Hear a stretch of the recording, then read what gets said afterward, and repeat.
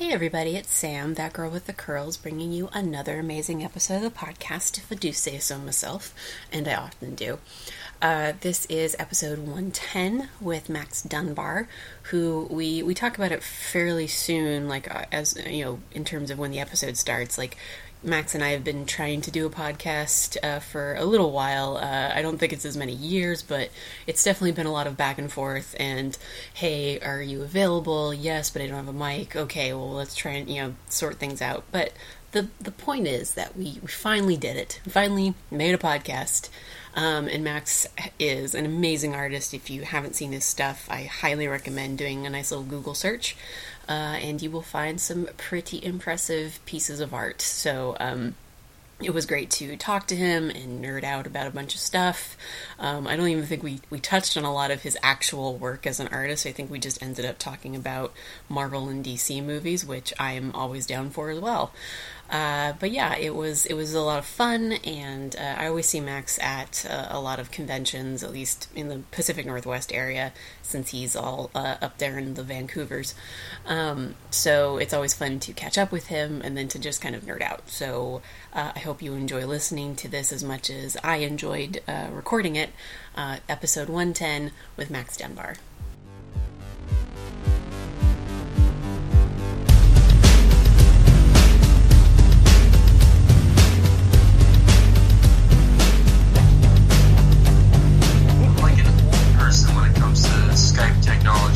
No worries.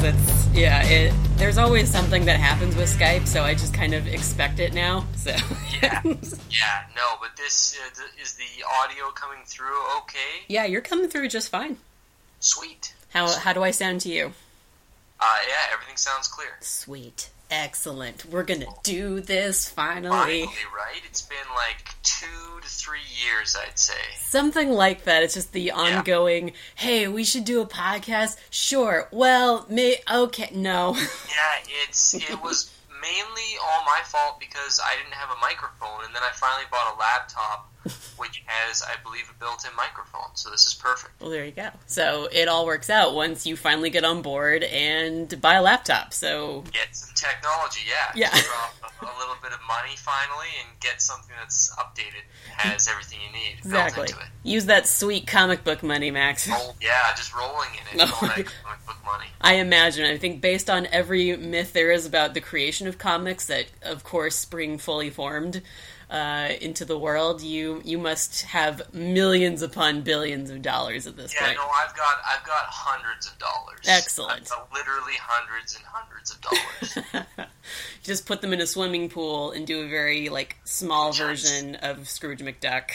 Exactly. It would be very sad. That's for sure. But, money well spent on the laptop, at least. Excellent. Well, also, you're Canadian, so the Loonies and Toonies would probably make it difficult to, Yeah, that could be deadly. I didn't even think about that, but that would be extremely uncomfortable. Yeah, no one ever really thinks about that, because when Scrooge goes diving into those coins, it's like, that can't be... No, that's... It's a spine breaker instantly. Yeah. Sure. Yeah. No, I don't think that cartoon is realistic at all. You know what? I suspect as much. Even watching the rebooted one, or the newer version of it's just I still don't buy this diving into your money thing. Yeah, they should have updated that now that the science has been completed. It's true. They've updated it. It's like the dinosaurs in Jurassic Park. They really should be giving them feathers at this point. I know. It's, just update. No one will mind. No. Just give them some feathers. Yeah. It'll be fantastic. Actually, in reality, I do think they would be scarier if they were coming at you with these really colorful feathers, and you're like, I have no idea how to react to this situation. Yeah, it would be very confusing and therefore terrifying. Yeah. I agree with you 100%. Mm-hmm. I feel like the Jurassic World people should just listen to me, and most of the time, but after that first one, they should hire you. Yeah. Not hired already, they should hire you for this one particular job. Exactly. It's guys, I don't think it's scary enough. More feathers. More feathers and more colors. Yes. Just a spectrum. I'm going to bring some colorist friends in. They're going to help you out with that. And... Exactly. Yeah, get Tamara Bombalaine in there and a few other professional comic book colorists. They can pick the most frightening palettes. Oh my god. perfect. I feel like this needs to happen. We should just let's just get everyone together, and we're just going to make it. All the great ideas start is on your podcast. So yeah, just it'll blossom from here. I can only hope. Yes, exactly. This is what takes it to the next level. Oh, from your mouth to God's ears, there, Max. Yeah, 100%. But how are you doing? Good. Yeah, just keeping busy with working on Judge Dredd now. Ooh. So yeah, it's tons of fun. Mm-hmm. We're with Mark Russell and JL Rio on that for IDW, and it's really great. He's a very iconic, well-known character, so that's a thrill and an honor to be able to work on him. Yeah, had you seen? I mean, I imagine you've seen the two movies, but you never know what you're familiar with. Never saw the Stallone one. I never actually saw the original Stallone movie. I hear it's fantastic. Yes, in its own way. Classic. I'm actually a huge Stallone fan, so it's weird that I've never seen it. But I have seen the Carl Urban Judge Dredd, and I thought it was awesome. Oh my god, that was... I think I eventually saw it on Netflix just because, I mean, I had bad memories from the first one with the Stallone... I don't know how that can be, because I hear it's amazing, so I don't understand how you can have bad memories. It's amazing in its own way. And sure. Is Rob Schneider in it? Yeah, he is. No, he's never been in a bad movie, no, so I don't know how it can be anything but great. That's true. I mean, of Rob Schneider's oeuvre, he has not had a terrible movie. No, he's a flawless record. It's very true. Yeah. Oh, what was the one where he's playing like he becomes a teenage girl or whatever the hell that one? I don't know. Yeah, that is unfortunately on the tip of my tongue. Yeah. For some reason. I remember. I know which one you're talking about. Yeah, I just remember South Park making fun of it to the degree where they're like, Rob Schneider's got to learn to derp. Yeah, I mean, it seems like an easy target. Mm-hmm. Fun at that movie, but I'm sure they did a hilarious job. Oh, yeah. I mean, yeah, it's definitely one of those movies that when you watch it, you come out of it being like, yeah, I just watched that thing. That's a thing. I guess it's a comedy. Yeah, I and remember watching it, and it felt more like The Deer Hunter, just like a long, sad movie. The Carl Urban one? He's a great actor, and Judge Dredd, I'm sure, was a better movie for having him in it. Are we talking about Carl Urban or Stallone? Rob Schneider. Rob Schneider. Okay, yes, Rob Schneider Judge Dredd. Rule of thumb, I'm always talking about Rob Schneider. Okay, well, just keep that in mind. What I'm talking about is Rob Schneider. Okay.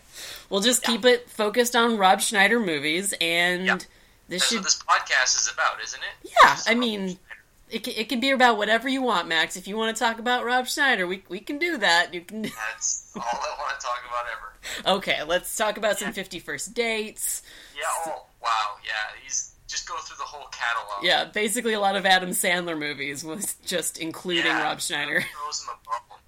Yeah, no, it's that they're good friends, you can tell. Yeah, that he just keeps showing up playing some kind of racial stereotype. Exactly, yeah, some vaguely ethnic guy. Mm-hmm. I'm pretty sure that's not the race that he is, but he'll do it. No, yeah, no, that's the level of actor Rob Schneider is. Exactly, he's not afraid to go there. Yeah, I mean, he's so fearless. The Urban one is a good movie. Yes. I enjoyed that. Yeah, it was a good, awesome movie. No, it's so beautifully done. Like I just like everything that happens in that movie. I'm just like, well, of course that had to happen because No, and it's just one of those movies where there's just not an ounce of fat on it. It's just a solid like action movie through and through with a very simple, straightforward like plot. He's trapped in a building with a bunch of criminals, and strangely enough, that's kind of similar to the book that I'm working on, this miniseries. It's like very just straightforward. He's in one of those,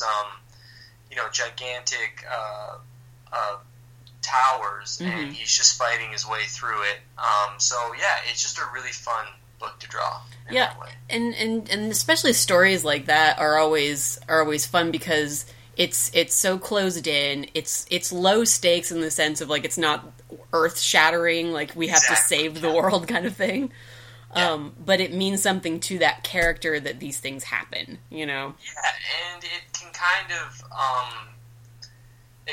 be a bit more character driven, because you're not having to worry about these like gigantic sort of, as you say, like earth shattering events. It's just, it's on par with, like he's a cop essentially, or a super cop. So it's, him fighting criminals in an urban setting and in this like slum tower. It's just it's very it feels very dread, and it's super fun to draw. So yeah, I feel very lucky to be able to work on it. That's great. Well, how did such a job come into your purview? Like, did you have to audition for it, or did they approach you? That's it was one of those things where I was finishing up the Gears of War miniseries that just ended. The fourth issue just came out, I believe, and I was actually telling my editor, Denton, at IDW, that I was going to be heading down to work at Wizards of the Coast for 3 weeks, so I wanted them to know like my schedule, because they were interested in doing another book with me, which was awesome. And they said, we've got this Judge Dredd miniseries coming up that Mark Russell is writing. And I had read his work on the Flintstones, which came out. And it was just so good and so like different and weird. And so I jumped at the chance to be able to work with him on that, and then also on such a well-known character, because Judge Dredd has sort of entered the public zeitgeist and is a big part of pop culture now. Like, everyone knows him, even if they haven't read the comic or seen the movies. So yeah, it was really, I felt really lucky that they asked me if I'd be interested, and I didn't have to try out for it or anything. And Mark luckily was happy with my style, and I guess the Gears of War stuff was similar in tone, sort of like dark and gritty. So yeah, it worked out well.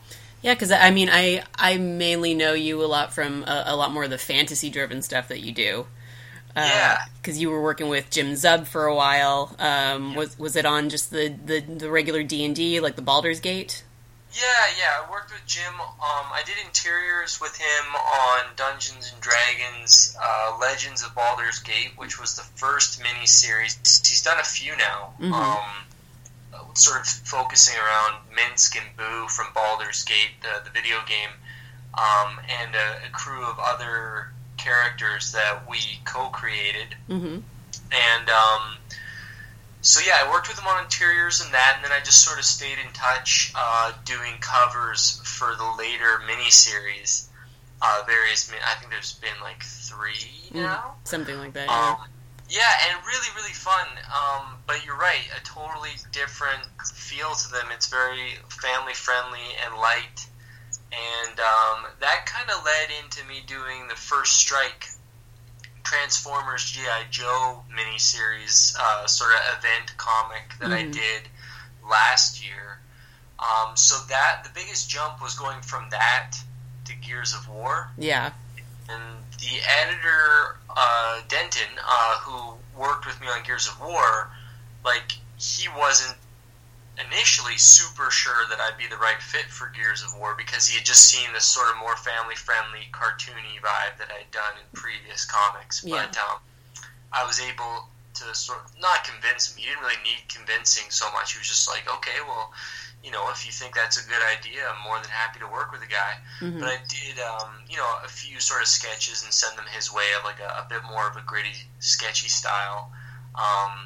And, I think he was happy with it. Then once we started working on the pages, he saw some pretty nasty stuff in the first few pages that happens, that Curtis Weeb wrote into that script. So yeah, I think his fears were put at ease that about the sort of violence and more adult nature of that comic.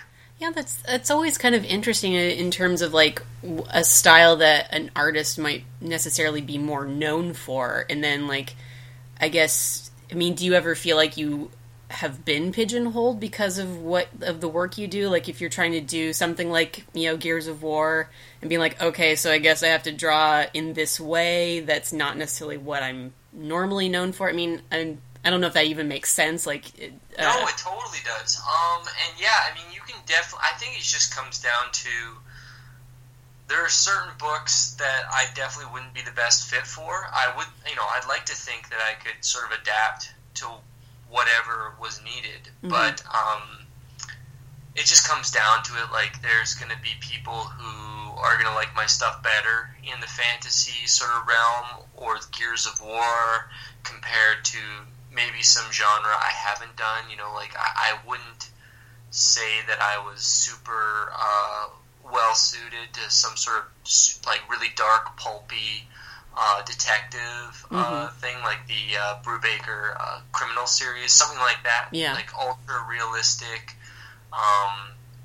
So yeah, I wouldn't be the first person on anyone's list for that. And I definitely, while I love those comics, I don't think for me they would be the most fun to draw, because I do like to sort of exaggerate and have a bit more cartooniness. Yeah. Which for Gears of War and Judge Dredd, I think like the sort of outskirts of that, it works. You could definitely swing more realistic on either one of those books and still get the right art style. But yeah, I definitely didn't delve anywhere close to like photorealism or drowning everything in spot blacks or anything like that. Yeah. I still kept fairly true to my style. I just toned down the sort of cartoonish expressions a little bit and tried to make it a little bit more serious looking. Yeah, I will confess that I'm not a big fan of photorealism like that. Like, I mean, I know everyone loves Alex Ross and everything, but it's I'm not the biggest fan of it. Like, I get what you're saying for sure. Yeah.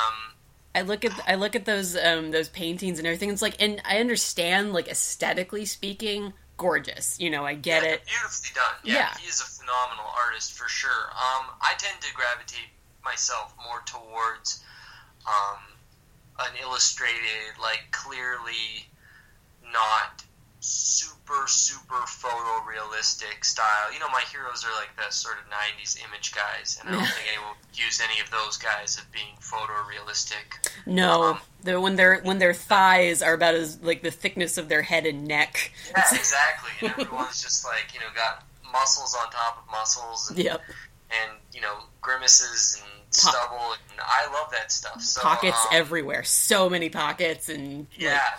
Just lousy with pockets, which I totally am into. I think it just comes down to personal preference. No one would accuse any of the photorealistic people. Alex Ross being one of the best. No one would accuse them of not being phenomenal artists. Of course, but yeah. It just comes down to what your jam is, and for me.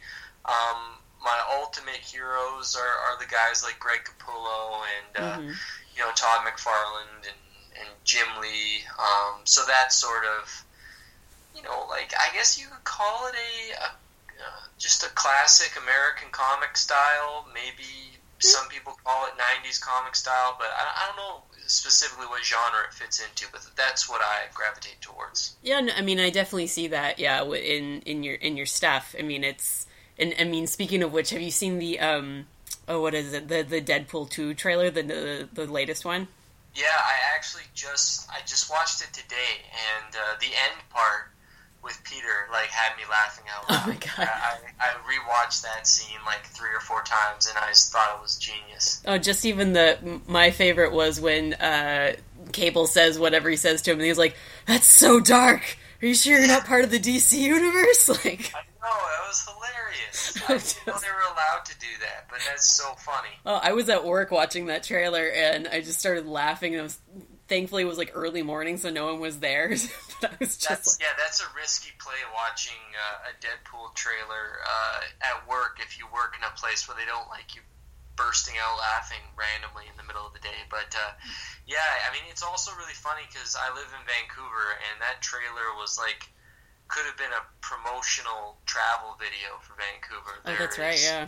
Pretty much like wall-to-wall recognizable Vancouver locales in that trailer. So it's pretty surreal for me. Mm-hmm. That way, even though Vancouver is used in a lot of movies, it's usually not used so blatantly. So that was cool. Maybe they're just getting over that whole, like, well, it's not just a city that, it's just, we're just going to go with it's set in Vancouver. Let's just do that. And I mean, that would be hilarious. And if any movie was to sort of be that self-referential and just be like, yeah, every movie is filmed in Vancouver, so we're actually in Vancouver. I mean, you figure Deadpool might be the one to do that, especially because Ryan Reynolds, I think, is from Vancouver. But yeah, it's pretty cool. And I saw some of the like that gigantic truck that sort of featured prominently in the trailer. I saw that driving around Vancouver.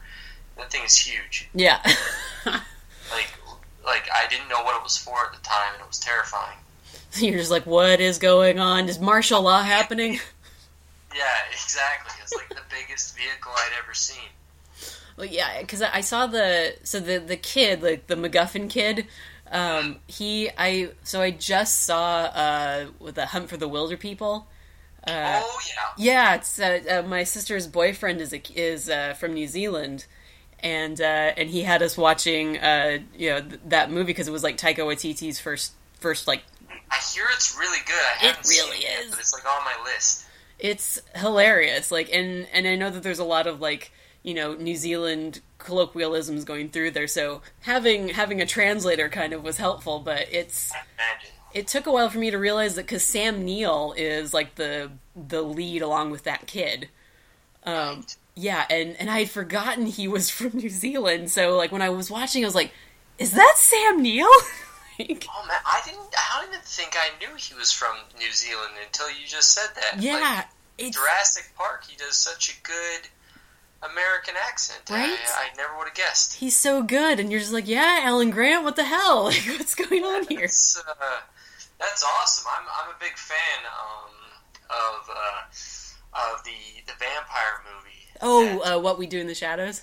Yeah, I thought that was hilarious. Oh, it's so I good. would definitely check this one out. Yeah, I have one or two shirts that are in the vein of, we're werewolves, not swearwolves. That's genius. I really hope he there was talk or something that he was going to make a sequel or something. Well, I hope goes through with that. It was like a sequel, and then I think, like, the latest thing I heard was that it might be a TV show. Right. Which would be interesting. Hard to imagine, I heard they're going to go with a different cast and stuff, and it's hard to imagine anyone else doing it better, but, you never know. Maybe it'll be awesome. Well, I mean, what's Rhys Darby really doing right now? I mean, come on, he's, other than voicing some cartoons or whatever. That's the best. It's my favorite part of Flight of the Conchords. Oh.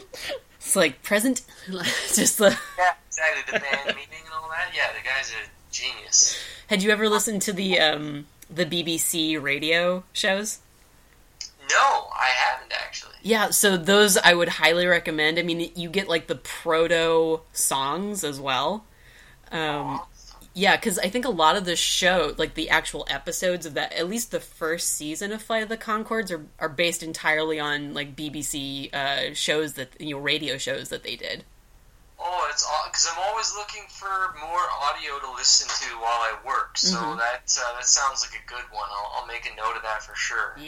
Yeah, the Bowie in space is still... It's a classic. Oh my God. Good recommendation. I'm actually writing that down right now. Excellent. Well, I'm glad that at least something will come out of this for you. Exactly. That and Jurassic Park feathers and colors are the two things that are going to come out of this podcast. And Rob Schneider's oeuvre of movies. Oh, yeah. His resurgence into the mainstream. Yes. Which is long overdue. We've been waiting so long. Bated breath the entire time. Have you ever seen Gail Simone on Twitter using his picture? Yes. Oh my God, it's so good. I think I missed the initial, like, the genesis of that joke. Yeah. It's almost funnier not knowing why. and just seeing it everywhere. Yeah, I don't actually know how that started either, because, I mean, as much as I follow Gail, I can only keep up with her so much. I mean, I'm busy. She's a prolific tweeter. She really is. It's kind of amazing how good she is at not only just being herself, but then trolling people. Yeah. I'm sure she elicits some pretty strong reactions from some people that probably don't get her jokes or just aren't into what she's doing. But I bet it's hilarious. Oh, like watching her troll the DC TV show people, like the Arrow people. Oh yeah. I feel like that gives me more joy than anything else, is watching her just completely screw up any kind of minutia about the DC universe and people just getting like so upset at her. Yeah, like not realizing that's exactly what she wants and getting really, really upset at her. Yeah. Like it's pretty awesome. This woman used to write Ralph Wiggum. Like, she used to do like Simpsons comics, so I trust her with anything. Yeah, no, she's awesome. I would love to work with her one day. Have you checked out the new Domino comic that she did? I have the first issue in my queue. I just haven't had the time to actually read it. It's awesome. Is it? Oh, good. I haven't actually read it. I've read like the previews and stuff. I'm gonna go grab it at some point. But yeah, it looks really good. Yeah, I always, especially characters like Domino, because she doesn't get a lot of use as a main character. She's always like a secondary or a tertiary character. Right. And someone like Gail, who can just kind of see an angle for a character like her, those are the things that I enjoy. Like, I've had this long-standing idea for a comic in the DC universe, which is, and it's basically like one of the time travelers. It could be Booster Gold, it could be Rip Hunter, whatever the hell. Like, picks up Vigilante and Shining Knight, but the transgender version, so Justina, and they basically end up on like Dinosaur Island or something like that. Sounds awesome. It's just, I just like this idea of like this big, I love dinosaurs and cowboys, like it's one of my favorite genres, I guess. Sure, yeah. So any chance to like get those things together, and I love the relationship between Shining Knight and Vigilante that I saw in like the Justice League cartoon. Right. So just putting it all together and being like, let's just have an adventure set on Dinosaur Island with someone from the future and two people from the past. Yeah, that would be awesome. I love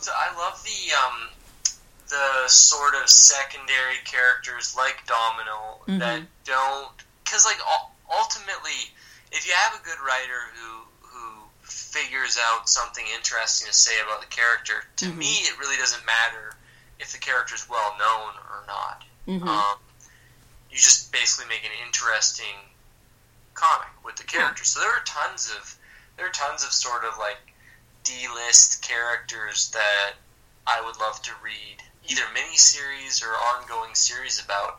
It's just that you know, and nothing against the main characters, you just tend to get like the retreads of these, main guys over and over again, and it would be cool to sort of delve into some of the little minor, characters. Yeah, I mean, and especially when you're looking at like the big two, I mean, there's so many mutants alone that you could... Oh, my God. Like, I mean, you could just go through a book and be like, okay, let's pick this guy, this girl, whatever. 100%. Yeah, and you could, like, there's so many interesting stories that you could bring up, and, it's just, I totally agree. I hope that they do more of this type of thing, and because I think that's also a really good way to, you hopefully boost up these characters and move them towards being mainstream. I mean, Deadpool would be a perfect example of that. He was sort of third-tier character back when he came out. Now he's, the star of his own hugely successful movie franchise. So just get the right writers behind him. Yeah, and you figure, like, especially with the character like Deadpool, that went from, like, a Rob Liefeld, I mean, again, the 90s, like, ultra-muscled, just, proportions completely out of the, out of whack, but ultra-violent kind of character, but then once, I don't remember who it was that shifted him to this, fourth wall breaking character. But once that shift happened and he became this new type of character, then you're like, well, yeah, of course. Like, let's get on this train over here.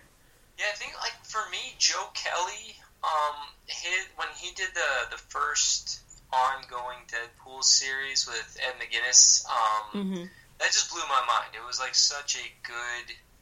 He is someone that totally gets the character, and it just was such an amazing series. That's the one series that I actually went out and, like, bought all the issues for.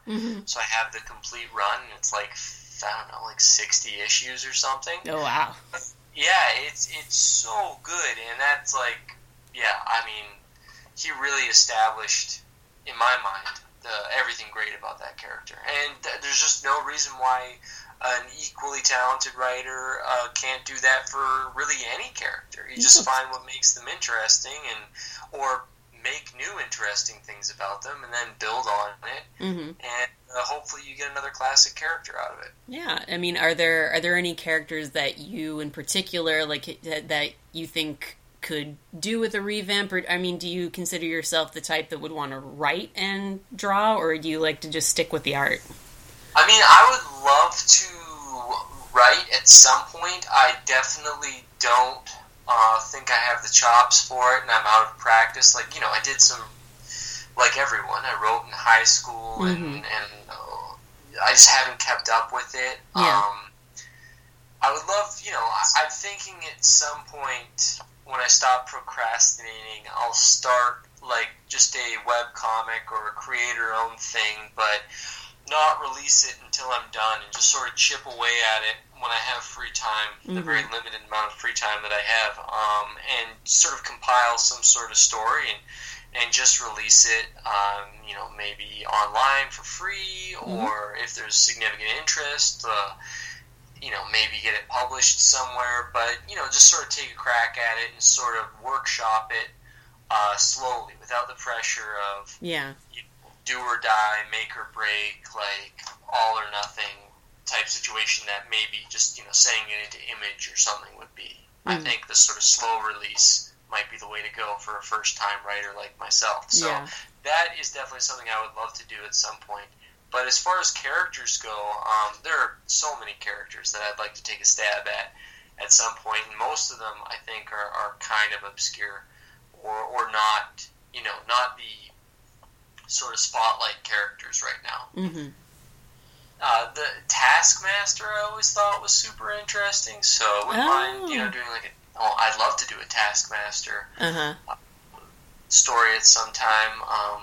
Ed Brisson just did a Bullseye one a year or two ago, and I heard that was awesome. I didn't get a chance to read it, but Bullseye I always thought was a really interesting character. Basically any sort of like anti-hero or villain type character could be interesting. Nice. Yeah, I was just listening to Joe Manganiello on that's not Nerdist anymore, the ID10T podcast, and talking about like Deathstroke and gearing up for that, because I think he's still going to be the main villain of the solo Batman movie. But yeah, I mean, like that would be awesome. Like, yeah, I really like Deathstroke, but I love his family. Like, I'm a big fan of Ravager, like Rose, and his son. I think was it Jericho is his son, I believe. Right. Yeah, super cool stuff. I love that character.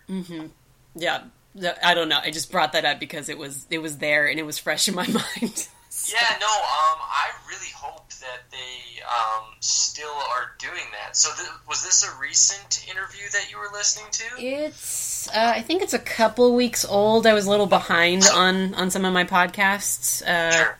But yeah, like it was still going forward and all that. Because I know there's been some just like. I didn't even know if the Batman movie was still happening with Ben Affleck. That's, yeah, it seems like every couple of months you get, like, new news, like, where they're like, okay, maybe he's sticking around as Batman, or maybe this movie that'll be a convenient out for him. It's just like, guys, come on. Yeah, it's like, it's really unfortunate that it's so messy. the way everything seems to be on the DC movie side of things. Just the fact that there isn't sort of, like, Marvel just seems to have it dialed in so well. The fact that they've got this plan and they're sticking to it, and all the movies are successful and fairly critically acclaimed, and fans are happy with them and stuff. It just, it just seems like there's all this unknown information happening on the DC side, and so hopefully the Batman movie does happen. That would be super cool. Yeah, I mean, I would actually, because I was really interested in it when Ben Affleck was still going to write and direct it. Right. Just because I really liked The Town, I really liked Argo, so I was kind of invested in him as Batman because I was like, okay, what's he going to bring to it? Right. And then after Batman v Superman and Justice League, it's just kind of like, I don't know if you can save this, Ben Affleck. I don't think that's going to happen. I haven't actually seen either of those movies. I'm a terrible comic book fan. You're not missing much. So you did not enjoy those, I take it? No. My friend James and I actually, after Batman vs. Superman, we did like a 3-hour podcast just trying to dissect it, trying to figure out what even happened.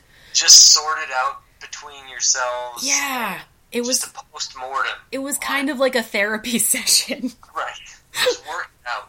Yeah. I mean, because we were trying to understand, like, how you can so thoroughly not understand, like, your main characters in your DC universe, like, your Trinity, like, 2 out of the 3 corners are just kind of like, ugh. That's brutal that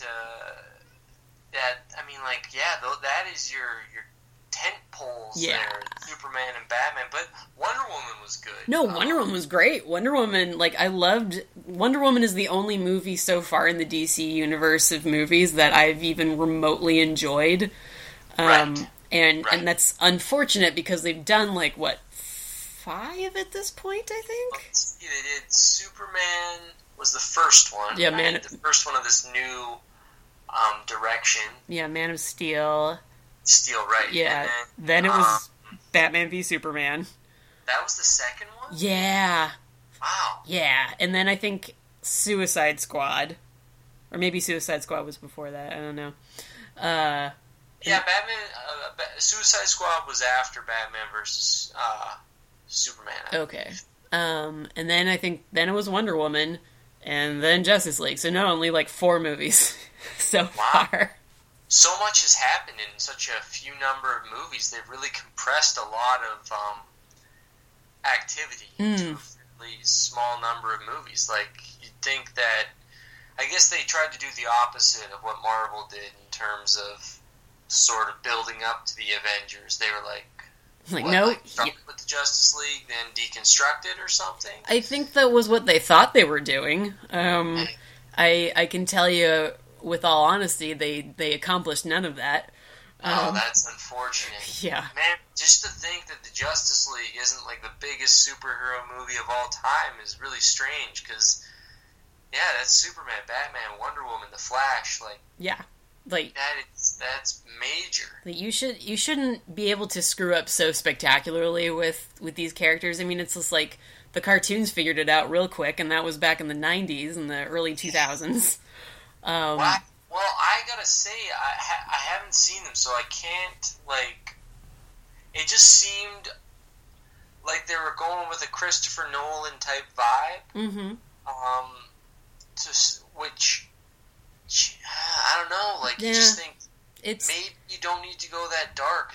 I saw Superman, the Zack Snyder Superman. Mm-hmm. That was a pretty bleak movie. I was like, that's... It's almost in black and white, and it's not really that... It's not Superman. It felt very dark. Yeah, because I remember seeing it twice, because when I came out the first time seeing it, I was like, I don't think I saw a Superman movie. Right. And I had to go watch it again just to make sure that I mean, because you can sometimes have, a cruddy experience in a theater, and that can taint your vision of how the movie actually was. Absolutely. So I saw it again, and I came out, I was like, nope, I still didn't see a Superman movie. I saw a really bleak version of a character that's supposed to smile at least once. Do you think that was an overreaction to people's criticisms of the Bryan Singer Superman? I think it was trying to do a lot of things. I think you're correct in that they were trying to build off of the Christopher Nolan aesthetic. Yeah, definitely that. Yeah. Definitely got a big dose of the super real, trying to be really realistic. Mm-hmm. And it was for a character that you can't do Superman like you do Batman. Like, no, those two characters, when they're together, it's because, you've built up enough of their mythology and their I guess what you want to call realism as characters within those universes. But Superman does not live in Gotham. He does not, he isn't scowling and mopey all the time. He's a generally happy dude, actually.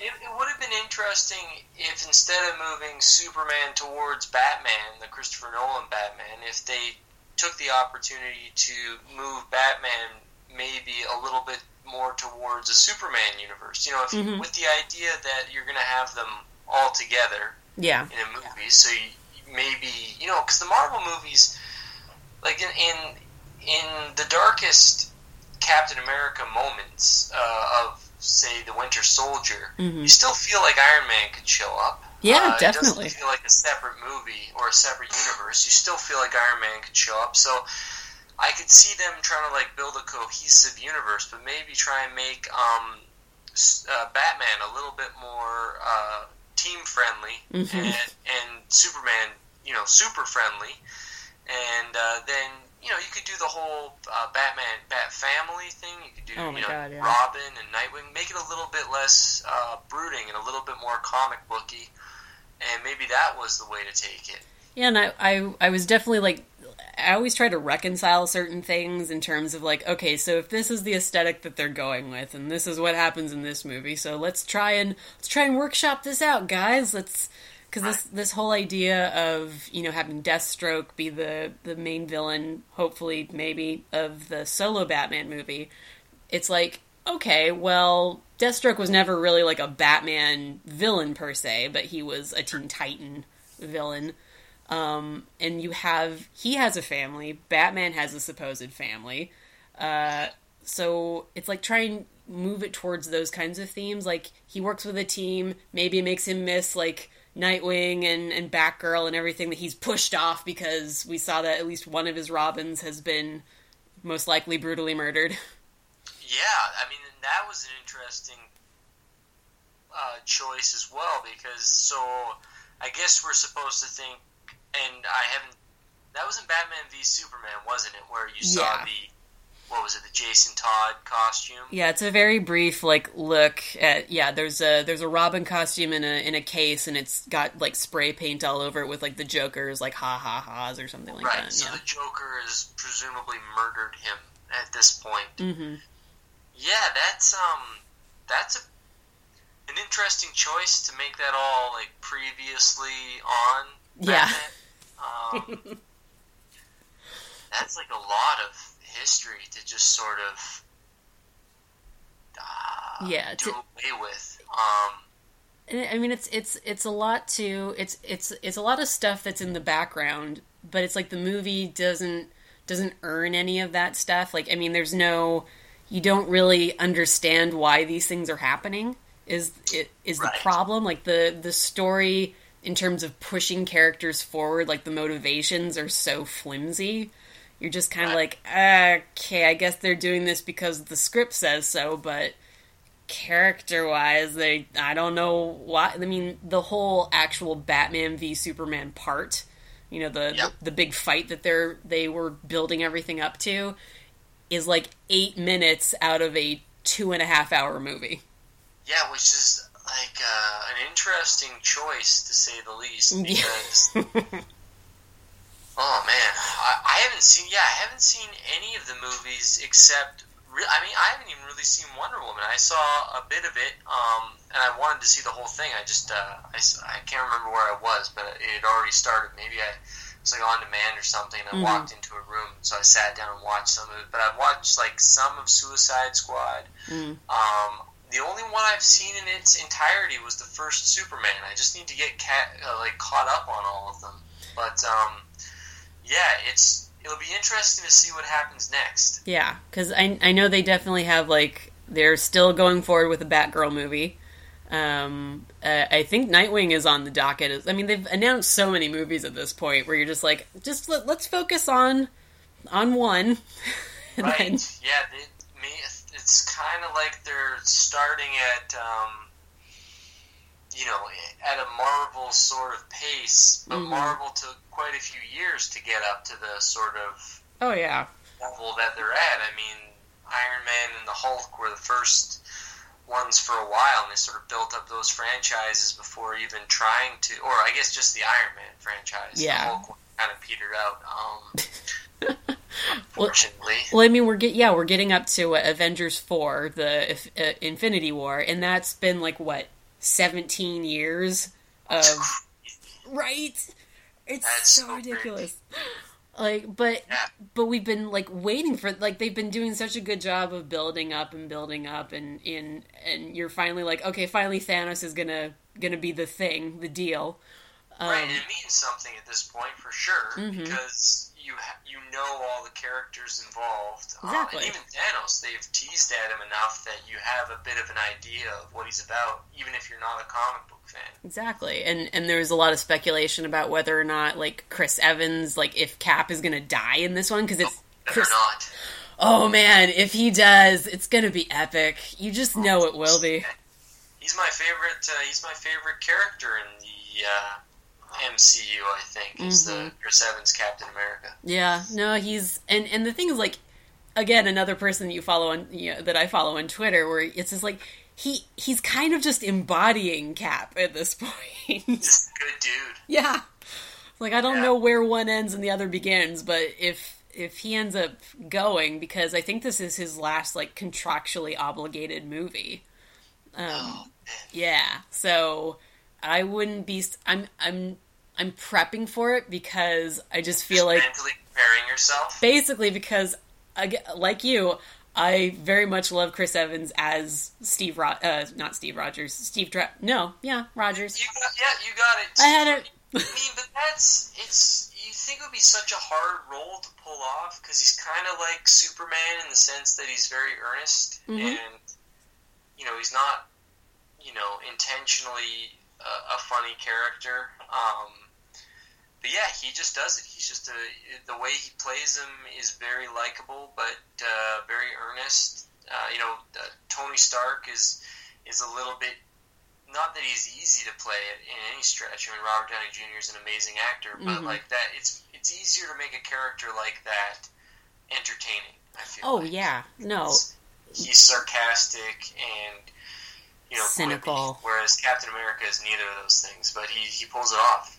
Yeah, I mean, I think that's what, and especially when you get around to Avengers, when that first one, because it was just everything built up to that, and then to see all these personalities kind of clash with each other in ways that it just fit because of who they were, how they'd established them, and then to especially after Civil War, that movie in terms of its scope and scale is, again, the stakes are low. I mean, it's not world shattering. It's an intimate portrait of a friendship collapsing.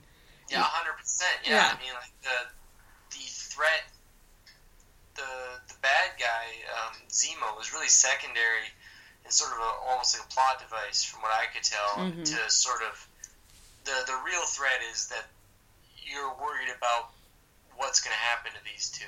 Yeah, and you're with both of them in certain aspects. You understand where both are coming from. Yeah. Which I think done better in the movie. Even though I was a big fan of the Civil War comic. I mean, I know I was 100% on Captain America's side, even though I mean, really.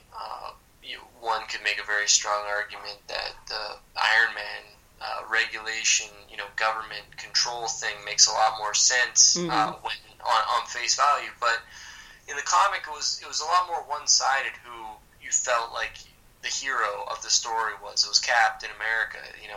Tony Stark was kind of the bad guy, whereas in the movie, it's a lot grayer. It's not nearly as black and white. Yeah, and I think also it's that reveal that he knew about Bucky having killed Tony's parents. It's like oh no, it just got complicated.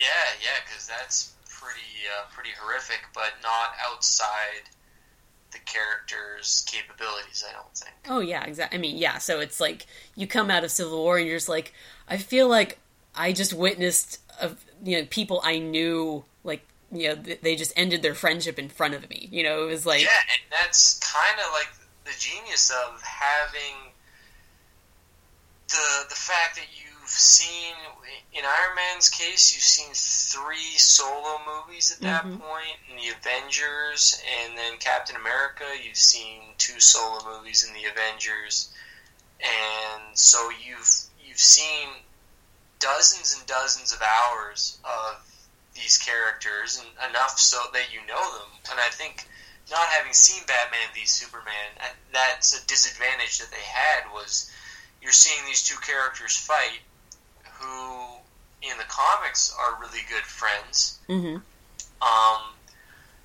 there's really no personal stakes there, because or I shouldn't say no personal stakes, but it's harder to establish those personal stakes if you're seeing them sort of meet and all of that for the first time in the movie where they're fighting. Yeah, well, and also the comic that it's based off of was built on decades of friendship. I mean, and Frank Miller was writing a satire, essentially, you know. Yeah, no, it's definitely a disadvantage to jump right into the big stuff that way. I can understand why they do it, though, because there's, they were sort of off pace with Marvel. I mean, I think the Marvel stuff kind of caught everyone by surprise. Oh, yeah. No. I mean, the Iron Man movie, I don't think anyone really saw that coming. Like, no one... I remember when Iron Man came out, they were still talking about... or they had just recently been talking about doing a Captain America movie as a comedy, like a full-fledged comedy. That's the way to do Captain America, because he's so, quote-unquote cheesy. And so it was just like no one was thinking about superheroes in a shared universe, massive, multi-franchise, It was sort of grab some movies here, and we'll grab a movie there, and if this doesn't work, it's no big deal, because we've got, if Superman doesn't work, we've got Batman. That's its own trilogy. But Marvel kind of changed the game on everyone. No, it's essentially changed the way that we watch movies. Like, now everything's a shared universe, and 100%. Yeah. And for better or for worse. Exactly. It's like, okay, you guys don't all have to do shared universes. Not everything has to be a gigantic franchise possibility. Yeah, it could just be its own movie. Like, I remember, like when a trilogy was rare. Like, when that felt really strange. Like, it was like, oh my god, they're making a third one. And it wasn't like, now it's like a given. Yeah, now it's like everything is a 3-picture deal, if that, and... that's like the minimum now. Yeah, exactly. Well, and I think that was even because of, like, Lord of the Rings. I mean, after doing something like that, but that was also such an anomaly in and of itself. Yeah, and so well planned. And done with such, like, care and time. I mean, didn't they spend, like 2 years in pre-production for that movie or something? Like, they spent a really long time figuring out how they were going to make those movies. My mom and sister and I spent a lot of time watching those extended edition versions. Well, you're going to spend a lot of time watching those extended editions, because it's like 9 hours. Oh my god. And also the addition of the scenes that they kind of put into, flesh out the story. Because I prefer the extended editions in terms of the actual movie, because it's like, yeah, all of this is good stuff. Why is it cut out? Really? Yeah. I mean, there are certain movies that you'd be willing to sit, like, I mean, Black Panther, for one. It's like, I know that it got cut down from, like, 4 hours, apparently, like, and it's like, I will pay to watch the 4-hour version of Black Panther. Give me that director's cut. Yeah. Oh my god. Or just, the extended edition of Black Panther would be awesome. Mm-hmm. It's like, I want to see everything that was, that Ryan Coogler wanted to do. And I don't care if it costs me more money, or if I have to sit there until I can't feel my butt anymore. Yeah, like, exactly. Yeah. No, it's if it's the right movie, and it's you kind of want to spend more time in that world for sure. Mm-hmm. Well, and speaking of worlds you want to spend a lot of time in, I mean, I would be remiss if we didn't talk a little bit about Critical Role, since you and I are both fans, and you have done, you've done some fan art, which a lot of people probably know about. I've done some fan art, mainly of the second campaign, just because, I don't know why, I should have done more of the first campaign. Are you all caught up with the first campaign, or are you kind of like... I'm all done the first campaign. I was lucky enough to be able to finish that entirely before the second campaign started. I'm not caught up with the second campaign. I've got like 3/4 of the last episode to get through. Oh, okay. Well, you're not too far behind. I'm almost caught up. I'm not quite. Okay. Well, and it is a Thursday when we're recording, so I may have to cut us short just so I can get prepared. Yeah, you gotta get ready for the awesomeness that'll be, I'm sure, the latest episode. Yes, the Mighty Nine. Yeah, it's so good. It really is, and I think for a lot of people too, because like I came into the first campaign like midway through the stream. As did I. Yeah. Totally. So, like, I think I caught up with it when they were towards the tail end of the Chroma Conclave arc. Okay, so I'm sure you came into it and discovered it earlier than I did. I caught up with it, but just barely by the end of it. Yeah, I mean, were you like... Because I would watch the episodes like on YouTube, and I would kind of jump ahead because I was like, okay, I get the gist of where this battle's going, or Yeah. Now, see, I typically didn't jump ahead a lot. I might have 1 or 2 times. See, the battles and stuff, like the actual dice rolling aspect of it, is probably my favorite part of it. So I sit through all of that stuff. I don't know why I like it so much. I just find it exciting. But I do know that a lot of people are the exact opposite, and they love, their favorite thing is like the character interactions, which are amazing. But, I'd say the battle parts of it are my favorite. I think it just depends. Like, I remember when the final battle with Vecna was happening.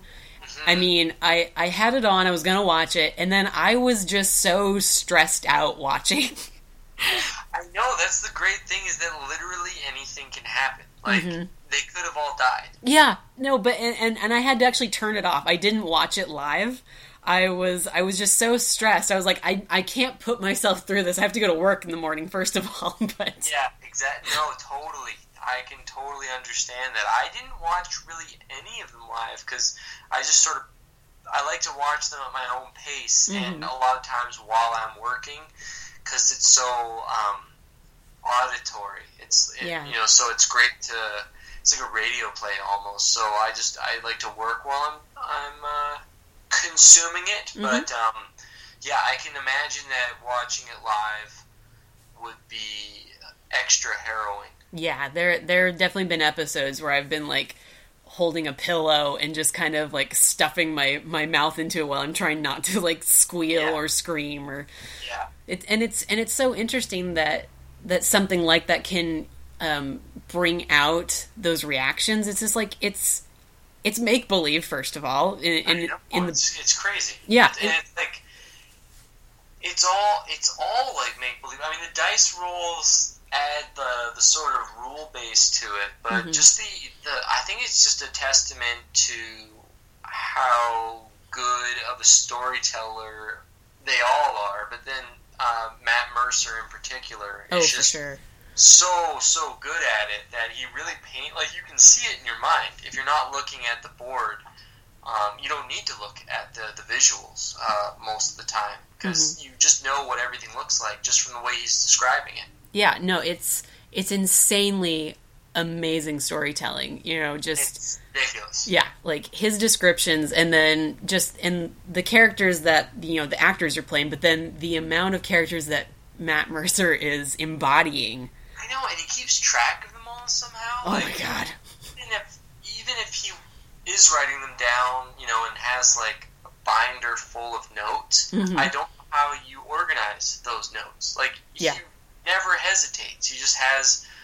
He must be some kind of savant, I think, some sort of D&D savant to be able to maintain all that information. I think he's actually a wizard. I think he might be. It'd be a little interesting that a wizard would choose to use his powers in such a I'm not gonna say mundane because it's not mundane, but in a just use your magical powers for maintaining the world's best D&D game. I mean, it sounds good to me. Yeah, no, that seems like a story worth telling. So, yeah, for sure. So, who was your favorite character in Campaign 1? Campaign 1, it would be a tie between Grog and Scanlan.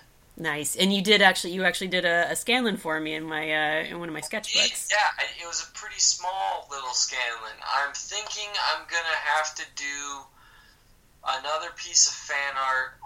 I'd like to do like a group shot of the Campaign 1 characters because I have not drawn many of them. I did a group shot of the Campaign 2 characters. Yeah, I think after the first episode, so I didn't actually. They're not really that accurate. They were sort of my impressions of them, which was really fun to do. But I'd like to take another crack at that and do like sort of the accepted.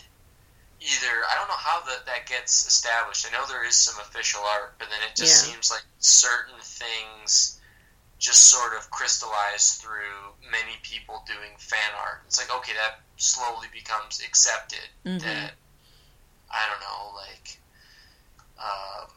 A character might look a certain way or wear certain clothes, even if it's not in the official artwork. So I'd like to take another crack at the second campaign as well. Yeah, I would. I mean, in my own head, because I love the Scanlan you did, but I'd also love to see each one of them with like their vestiges. I always because it's like it's. That'd be cool, yeah. Yeah, it's like the epic like Super Saiyan or that kind of version. I was like Vex, especially like with Fenthras. I just like the visual of that, or like Vax and Whisper. His 20 vestiges. Or exactly. He finally got. He was all loaded up. It was awesome. Oh my god, yeah. Okay, so then who do you have a favorite so far of the Mighty Nine? Yeah, I think so. It might actually be the same actors. Maybe I gravitate towards their character choices more, but I really like Knott, and I like Ford. I like them all a lot. Oh, sure. I loved all the characters in Campaign 1. I'd say I love the characters in Campaign 2 just as much, and some of them maybe even a little bit more. Well, and I think it's also the experience of, I mean, you're kind of more, I guess, this is the way I feel, like I'm a bit more in tune with Campaign 2 because I'm here from the beginning, Yeah, 100%, because even in Campaign 1, they came in after playing together for a year or something? Yeah, about that, yeah. So you're kind of dropped into the middle of a story that's already is being told. Yeah, literally, it was right in the middle of a story arc, I feel like. They were going down to those mines or whatever to to do some business, and so you were kind of dropped in and just had to sort of feel out everything from the middle and sort of suss out which character is which. In this way, in campaign 2, you're doing the same thing, but you're seeing the actors figure it out with you. Yeah, the evolution is really interesting to watch, especially like just even the voices that they're using. Like, yeah, I mean, Jester was changing. Jester was fully forward. We already knew that, but yeah, Jester right out of the gate, just I guess Laura Bailey really knew what she wanted to do right from the get go, because that was, and I love that character is amazing. That would probably be tied for my favorite character. Yeah, I'm such a stickler for any Jester fan art with like the lollipop spiritual weapon.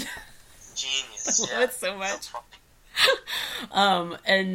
But I'm a really big fan of Bo right now, just because she, cool, because I actually sent Matthew Mercer a bunch of questions about the Cobalt Soul and the Cobalt Reserve. Right. Yeah, because I'm trying to write an article so I'm an archivist by trade, and I've started doing these articles for the Society of American Archivists about depictions of archives and archivists in pop culture. Oh, cool, yeah. Yeah, and so the next one I'm writing is about depictions of archivists in like RPG settings. Yeah. Did he get back to you on that? Like, did he send you a reply? He replied to that he will answer my questions, so I sent him a bunch of questions, basically. I'm waiting for the answers to come back to me. But yeah, no, he was like on the ball on that. Like I asked him the question on Twitter, and then he got in contact with me on Facebook, being like, I saw this, and I'll, I have a limited amount of time, but I can try and, answer whatever. And so yeah, I was like, I just want to know all these things about the Cobalt Soul and the Cobalt Reserve, because it's awesome. It's archivists with warrior monks. I mean, how could I not want that? Yeah, that's super cool. And you know that he's got so much info, I'm sure, that he's created for this thing, just possibly for just his own gratification, or I don't know, maybe it'll come in more to the story. It probably will, but yeah, it's awesome. Yeah, no, I'm super excited, like, when, as everyone's storyline starts, like, coming up. I mean, especially when they start hitting on whatever Bo's deal is, like, I'm going to be, like, sitting there going, okay, what am I going to learn about, warrior monk archivists right now? Yeah, I just love how shifty all the characters are. Right? It's hilarious. It's got a different tone so far than the first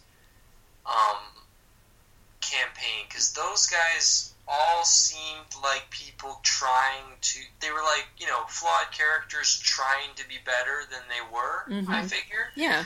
Whereas in this campaign, it's like, they're not trying that hard so far. It's like, they're kind of happy being like, sort of turn-face and scheming, which I think is a really fun way to take it. It'll be interesting to see if that changes, but so far, I don't know, Caleb is kind of a dirtbag, and I find that really funny. The hobo wizard who's just like, I'm just gonna steal things, I don't care. He's like selfish, and he's like, him and Knot like run all these cons together, and it's just a fun direction to take characters, not classically heroic or necessarily even trying to be heroic. Yeah, and with Vox Machina, you definitely had a sense like these people are trying to be heroes, that they want to. Whereas, they weren't always like that heroic, but you got like that was the conflict. I think was that ultimately like they all had these very flawed personalities, but they were trying to do good. Mm-hmm. Yeah, the Mighty Nine is Keyleth. Yeah, poor Keyleth. Yeah, I'm just glad that she can play someone that doesn't care as much this time. And it's so interesting too, seeing that shift as well, like Marisha Ray going from this wide-eyed and this character who basically gets broken by the world in a lot of ways. Yeah, she's like a complete 180. Yeah, and then being Bo, which I think is actually more in tune with Marisha's personality, so it's probably not too hard for her. Yeah, well, I think it'd be an easier character to play in the sense that, it's like when you're all pulling off some sort of morally ambiguous scheme or job or something, it's tough to be the one goody two shoes character that has an issue with it, because people are gonna, if you're stepping in the way of the most of the protagonists or the storyline. I mean, it's like the classic sort of Breaking Bad Skyler situation. Yeah. Like, people kept getting mad at Skyler in Breaking Bad. They didn't like that character, even though she is the only decent character in the show. Yeah. That's because the protagonist is a criminal. Yeah, he's a terrible human being. Yeah, but we're still rooting for him, or most of us are, because he's the protagonist. We want to see even though everything he's doing is illegal, we're invested in him succeeding to a certain point. Short of anything absolutely horrific. So yeah, I think that's why people got mad at her, is because even though she's doing the right thing, she's standing in his way. And I think to a certain degree, at certain moments, Keela ran up against that a little bit. Oh, I think she ran up against it a lot. Yeah, and because she's, was playing a character who was inherently good, or at least very much wanted to do good. And this time she's just playing an asshole. A bastard. Yeah, it's awesome. Yeah, I think Ford might end up being the Keyleth type. I mean, maybe not right now. It's interesting because there's this. He absolutely has this aspect of being very honorable, but you get this duplicitous vibe from him.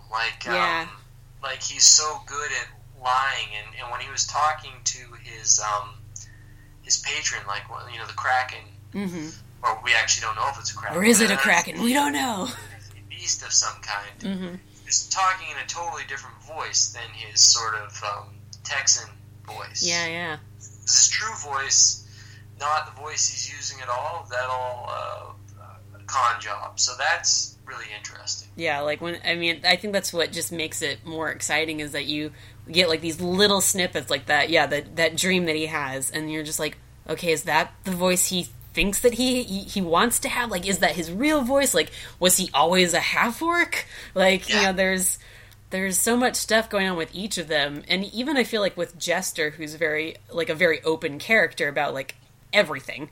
I still feel like there's stuff that we're not quite, in on yet. Like, who the hell the Traveler is, 100%. Oh, man. No, it feels a lot more complex right from the get-go. Yeah, which is great. Yeah. So we're over the hour, which is great. I mean, this is probably going to go out, if not tomorrow, or maybe Saturday. So is there anything you would like to promote? Anything you want to recommend? Well, recommend. I mean, I haven't been reading as many comics as I like, so all I can do is recommend my buddy's webcomic, which he's been doing for literally ever. Okay. Team Striker. I believe it's Team Striker Productions. Give that a Google. It's a really fun sort of send-up of ultra like patriotic G.I. Joe types. It's like a comedy playing off of that. I recommend it. It's a funny webcomic, so Team Striker. Okay. Beyond that, my comic, the first issue, Judge Dredd Under Siege, which is the subtitle, comes out next month, I believe. I'm not 100% sure on the release date, but I will be posting more information as that gets closer on my Twitter, which is, I think, just my name, at Max Dunbar. Yeah, so that's really all I have. And also your favorite Rob Schneider vehicle. Oh, yeah. So my favorite Rob Schneider vehicle, there's so many to choose from. I know, just this vast oeuvre. I mean... Yeah, exactly. I'm just gonna... Wait, is he in Happy Gilmore? Is he in the early Adam Sandler I movies? don't think he's in Happy Gilmore, because that's... that's the only way Happy Gilmore could be any better, was if Rob Possibly. Schneider was in it. Like, I don't think he actually starts showing up until Big Daddy. Well, that's why Big Daddy is such a great Adam Sandler movie. I'm going to say Judge Dredd, even though I've never seen it. I'm going to watch it and just assume that it'll instantly become my favorite. Okay, well, you let me know. Schneider was the team up that everyone was begging for. I'm sure, and somewhere in society, someone was going like, you know who should be in a movie together? Stallone and Schneider. Yeah, that is... Back then, like the 90s, that was the team-up that everyone was hoping for. Well, the comedic stylings of Rob Schneider and the action prowess of Stallone. Well, and they delivered. They were in... I can't wait to see it. They were in Demolition Man. Demolition Man. They were both in that. Right. Okay, I need to change it. Demolition Man is actually a great movie. Yeah, I do really love that movie. It's a great movie. It's so that'd be my favorite Rob Schneider starring, because he is the star of that movie. Rob Schneider. Let's just say that. The Three Seashells. Oh my god. Great movie. Oh, it's been so long since I've seen it, yet I have such a clear memory of it. Yeah, I gotta rewatch it. When I was like 14, I watched that movie like 20 times. So it was one of the first rated R movies that I had a sleepover with a bunch of friends of mine from school, and we were going to watch that, and I remember my mom actually having to talk to the parents of my friends just to make sure it was okay, because she had no problem with me watching it, but she was worried. Can I just say how much I admire the fact that you and a bunch of your friends in high school got together, and your movie to watch was Demolition Man? Yep, I was ahead of my time. That is phenomenal. Unexpected and phenomenal at the same time. Yeah, that's a great movie. Not unlike myself, thank you. Exactly, yeah, it's very fitting. Excellent. Well, okay, now that we've established favorite of the many films that Rob Schneider has done that have graced us in this day and age. Yep. Demolition Man, okay. I should just start doing that, just asking people at the end of each podcast. You should, with no context. I mean, I know why you asked it, but your next interview subject doesn't need to know. Sure. Yes. Just Rob Schneider movie. Go. Yeah. No, I feel like that might end up being a thing. Thank you, Max, for facilitating this. Well, I feel like it came up organically, and it's going to really take your podcast to the next level. Sure, and if it gets to the attention of one Rob Schneider one day, then, well, that's just icing on the cake. Well, then you'll have it made.